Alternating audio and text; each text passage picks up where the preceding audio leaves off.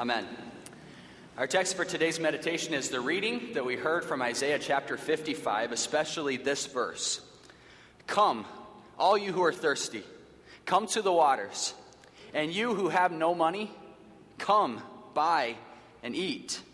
Come, buy wine and milk without money and without cost. This is God's word for us today. You may be seated. I'd like to start by asking you a question that I want you to consider very carefully. And I want you to be completely honest with yourself. Does anything get you more excited than free food? When I was an RA at Concordia University in Portland, we would have a certain amount of events that we would have to put on for the residents in our dorms. And the one surefire way to guarantee good attendance was by providing free food, usually pizza. As a parent now, I've learned, and I'm sorry, Carly and others, but that college students have a great deal in common with babies. Because while Ethan has changed a lot over the first year of his life, one thing that has remained constant is that whenever he sees his bottle, he begins to indicate to us very strongly that if he does not get it in the next 5 seconds, he will die. It's not just college students or babies, though. Do you remember how crowded 7-Eleven was less than a month ago during Free Slurpee Day? Some of you are nodding your heads. I remember that day.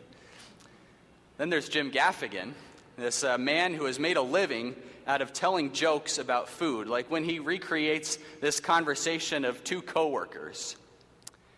Hey, it's Bill's birthday today. Oh, I hate that guy. There's cake in the conference room. Well, I should say hello. We all love free food. No one wants to miss out on it, and so when there's free food to be had, we jump on it right away. Most of us seem to have a mentality that's captured well by that old Snickers slogan, hungry? Why wait? Well, today in our text from Isaiah, God is offering up free food, and the invitation is urgent and critical. Listen to how pressing God's call is. Come, all who are thirsty. Come, buy and eat. Listen to me. Give ear and come to me. Hear me. In just 2.5 verses, God uses 11 imperative or adjussive verbs, which are these words that are intended to command or compel someone to action. It's as if God's voice is being heard in the marketplace where shopkeepers are urgently peddling their staple foods. Almost like the vendors at baseball games that loudly and repeatedly insist you spend $8 on a $1 beer or $6 on that cotton candy that will literally melt away seconds later. But God's call is entirely set apart. For the food that he offers is of a far superior quality to what you'd find at a baseball game or even a farmer's market. The cuisine he sets before us is eternally satisfying. Here, God is imploring his people not to miss out on the richest blessings that he has to offer free of charge. Are you thirsty? He says, and I know you are. Come and drink. No money? Come, buy and eat. Buy wine and milk without cost. Here, through the prophet Isaiah, God is echoing an offer he's been extending and fulfilling for ages. The God whose invitation here is urgent and critical is the God who had fed his people freely with quail and manna for 40 years in the desert. The God to whom King David had said, the eyes of all look to you, and you give them their food at the proper time. You open your hand and you satisfy the desires of every living thing. And now this God is extending his invitation to all people, to you and to me. This is something to get excited about. Everyone gets excited about free food anyway. And what's even more exciting is that God's not just talking about free pizza or a box of donuts to be had. He's talking about eternal life. And he's using the invitation of free food to catch our attention. This isn't the first time that he's done this, even in the book of Isaiah. Back in chapter 25, one of my favorite passages in all of Scripture, Isaiah describes this incredible feast that God is preparing for us. There he tells us, the Lord Almighty will prepare a feast of rich food for all peoples, a banquet of aged wine. the best of meats, and the finest of wines. And then God will swallow up death forever, Isaiah says. And so this feast that God describes, this invitation he offers is very real, but it is free food and so much more. It's eternal life with him. We'll talk about that more in a bit. But let's slow down for just a second. Let's not get too ahead of ourselves. There is one small problem. Doesn't all of this sound a little too good to be true? Who offers food made of the finest quality ingredients free of charge? It doesn't make much sense, and in fact, it's not even possible if the world of economics is to be believed. Back in my high school marketing class, I remember learning the acronym TINSTOFL. Now, as our marketing majors and business professionals can likely tell us, TINSTOFL stands for, there is no such thing as a free lunch. What this phrase is saying is that it is impossible to get something for nothing. There is always a cost, if not to yourself, to someone else, or at the very least to society at large. There is always a catch somewhere. There is always a string attached, no matter how thin it may be. So as we begin to think about this, God's promise of these good things might begin to seem impossible to us, or maybe even uninteresting. We aren't willing to take him at his word or on his terms, and we decide we'll be better off fending for ourselves. In doing this, we soon find ourselves spending money on what is not bread, looking to anything or anyone but God to satisfy our deepest desires, desires which quickly spin far away from wanting what is good and plunge us into a pit of spiritual gluttony.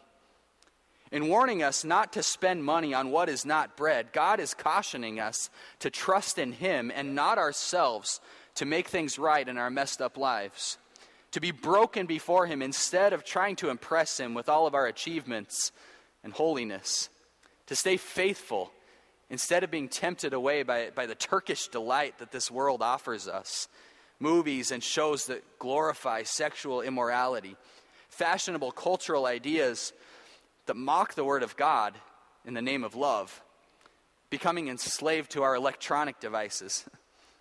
But just like Eve in the garden, we see something that looks good for the eating, something that God has commanded us not to touch, but we stop up our ears and we determine our own menu. We take this hungry, why wait mentality and allow it to control us until we can't stop. Like a stranded sailor drinking salty seawater to quench his thirst, it only gets worse. There's a dire cost when we spend money on what is not bread. It is true, you know. There is no such thing as a free lunch. In fact, this is basically Isaiah's message, the first third of his book. There he shouts out judgment after judgment, condemnation after condemnation on God's people, a people who had turned away from the richest of fare offered them by their God in order to gorge themselves on the junk food of idolatry. We've been talking about how we are right there with them. We too are hungry exiles who have starved ourselves by ravenously devouring sin. But then we have Isaiah 55. What's changed? Well, it's still true that there's no such thing as a free lunch. Anything worth having has its price, especially, and maybe ironically, something as priceless as admission to the banquet that God has prepared for us. But here's how he gets us there. In the last several chapters leading up to Isaiah 55, there have been 4 sections known as servant songs. The most famous of these talks about how the servant is pierced for our transgressions and crushed for our iniquities, taking the punishment that brought us peace upon himself. As we look back at how Isaiah speaks in this way of the suffering servant, prophesying about Jesus some 700 years before his life, death, and resurrection, we realize that though there is no such thing as a free lunch, the bill has already been paid. the suffering servant, Jesus Christ, our Lord, paid the cost that you and I could never hope to cover when he covered our sins with his holy and innocent blood. He spread himself out on the cross so that you and I might enjoy a spread unlike any meal we've ever had. Anything worth having has its price, and in this case it cost everything. The death of God's Son and servant, who made himself our servant by taking on our flesh and knowing hunger, thirst, pain, death. Our spot at the banquet is guaranteed by our Lord's sacrifice. And because he has paid our way, we will sit and eat on account of his grace. A word, by the way, that literally means free, a gift without cost. This feast is for the least, the lost, and the last. In other words, it is for us. Through Jesus, God has made with us an everlasting covenant without cost or condition.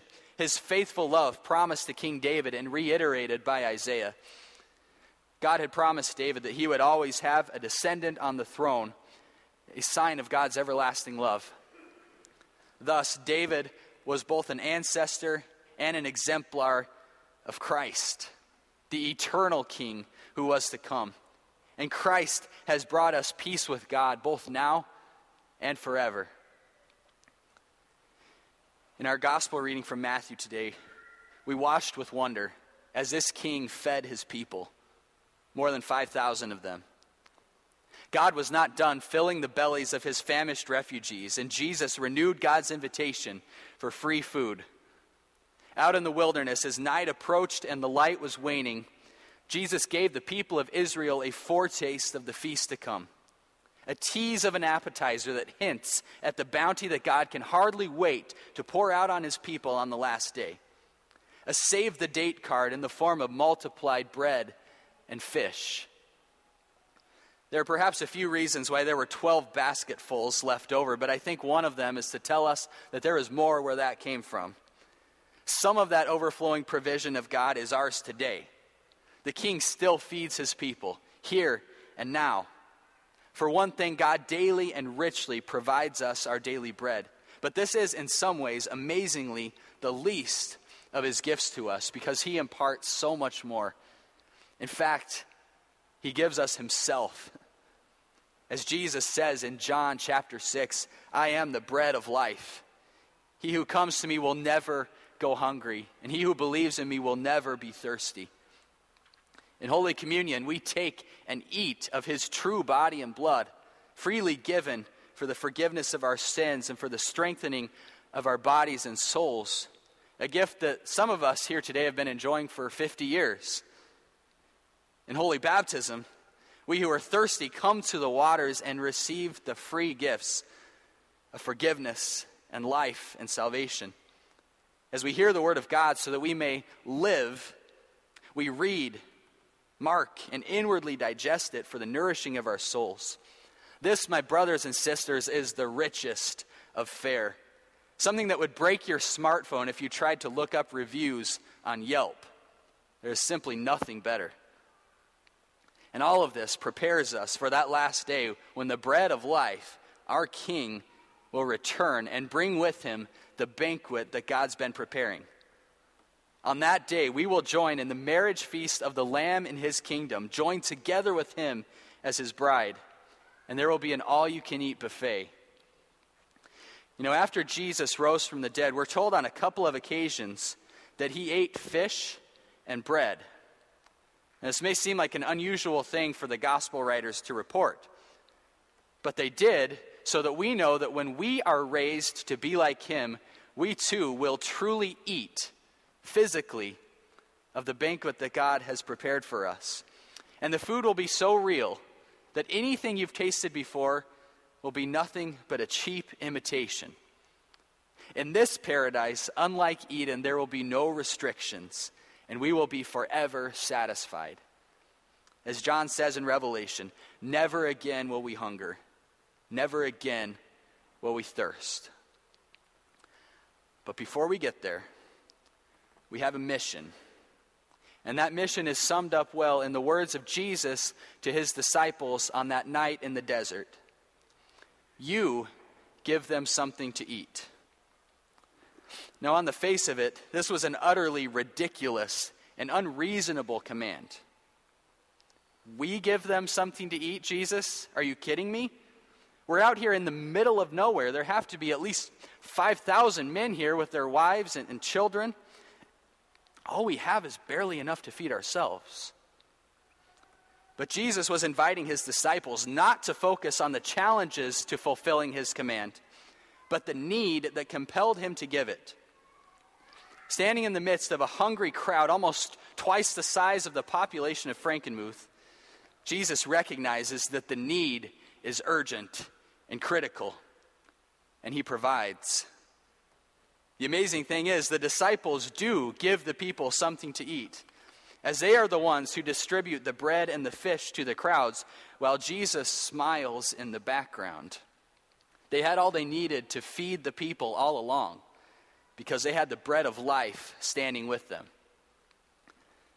You give them something to eat. God has issued this same command to us today through the words of Isaiah when he said in verse 5 that we will summon nations we do not know. The need is urgent and critical. Our world is starving for truth, starving for the sustenance that only God and his Christ can provide. Like that night in the wilderness of Israel, the setting is harsh and the light is waning. Your neighbors need hope. Your neighbors need real food, and you are the one that God has chosen to provide it by speaking Christ into their lives. You have everything you need to give them something to eat. And if it looks impossible, Jesus will provide more than you could ever ask or imagine. And so this too is something to get excited about. We are distributors of God's overflowing bounty, dispensers of God's great goodness, declarers of God's benevolent proclamation. We are the vendors of the mysteries of God, echoing his call throughout the desperate marketplace of this world. In the last chapter of the Bible, God's invitation is put forth one final time when John writes, "The Spirit and the bride say, 'Come.' And let him who hears say, 'Come.' Whoever is thirsty, let him come. And whoever wishes, let him take the free gifts of the water of life." We are the church, the bride of Christ, and we join our voice with the Spirit of God, imploring the parched nations to come and drink, the famished population of the earth to come and eat. Hungry? Why wait? Lay claim to God's wondrously gracious invitation and share it with a hungry world. In Jesus' name, amen.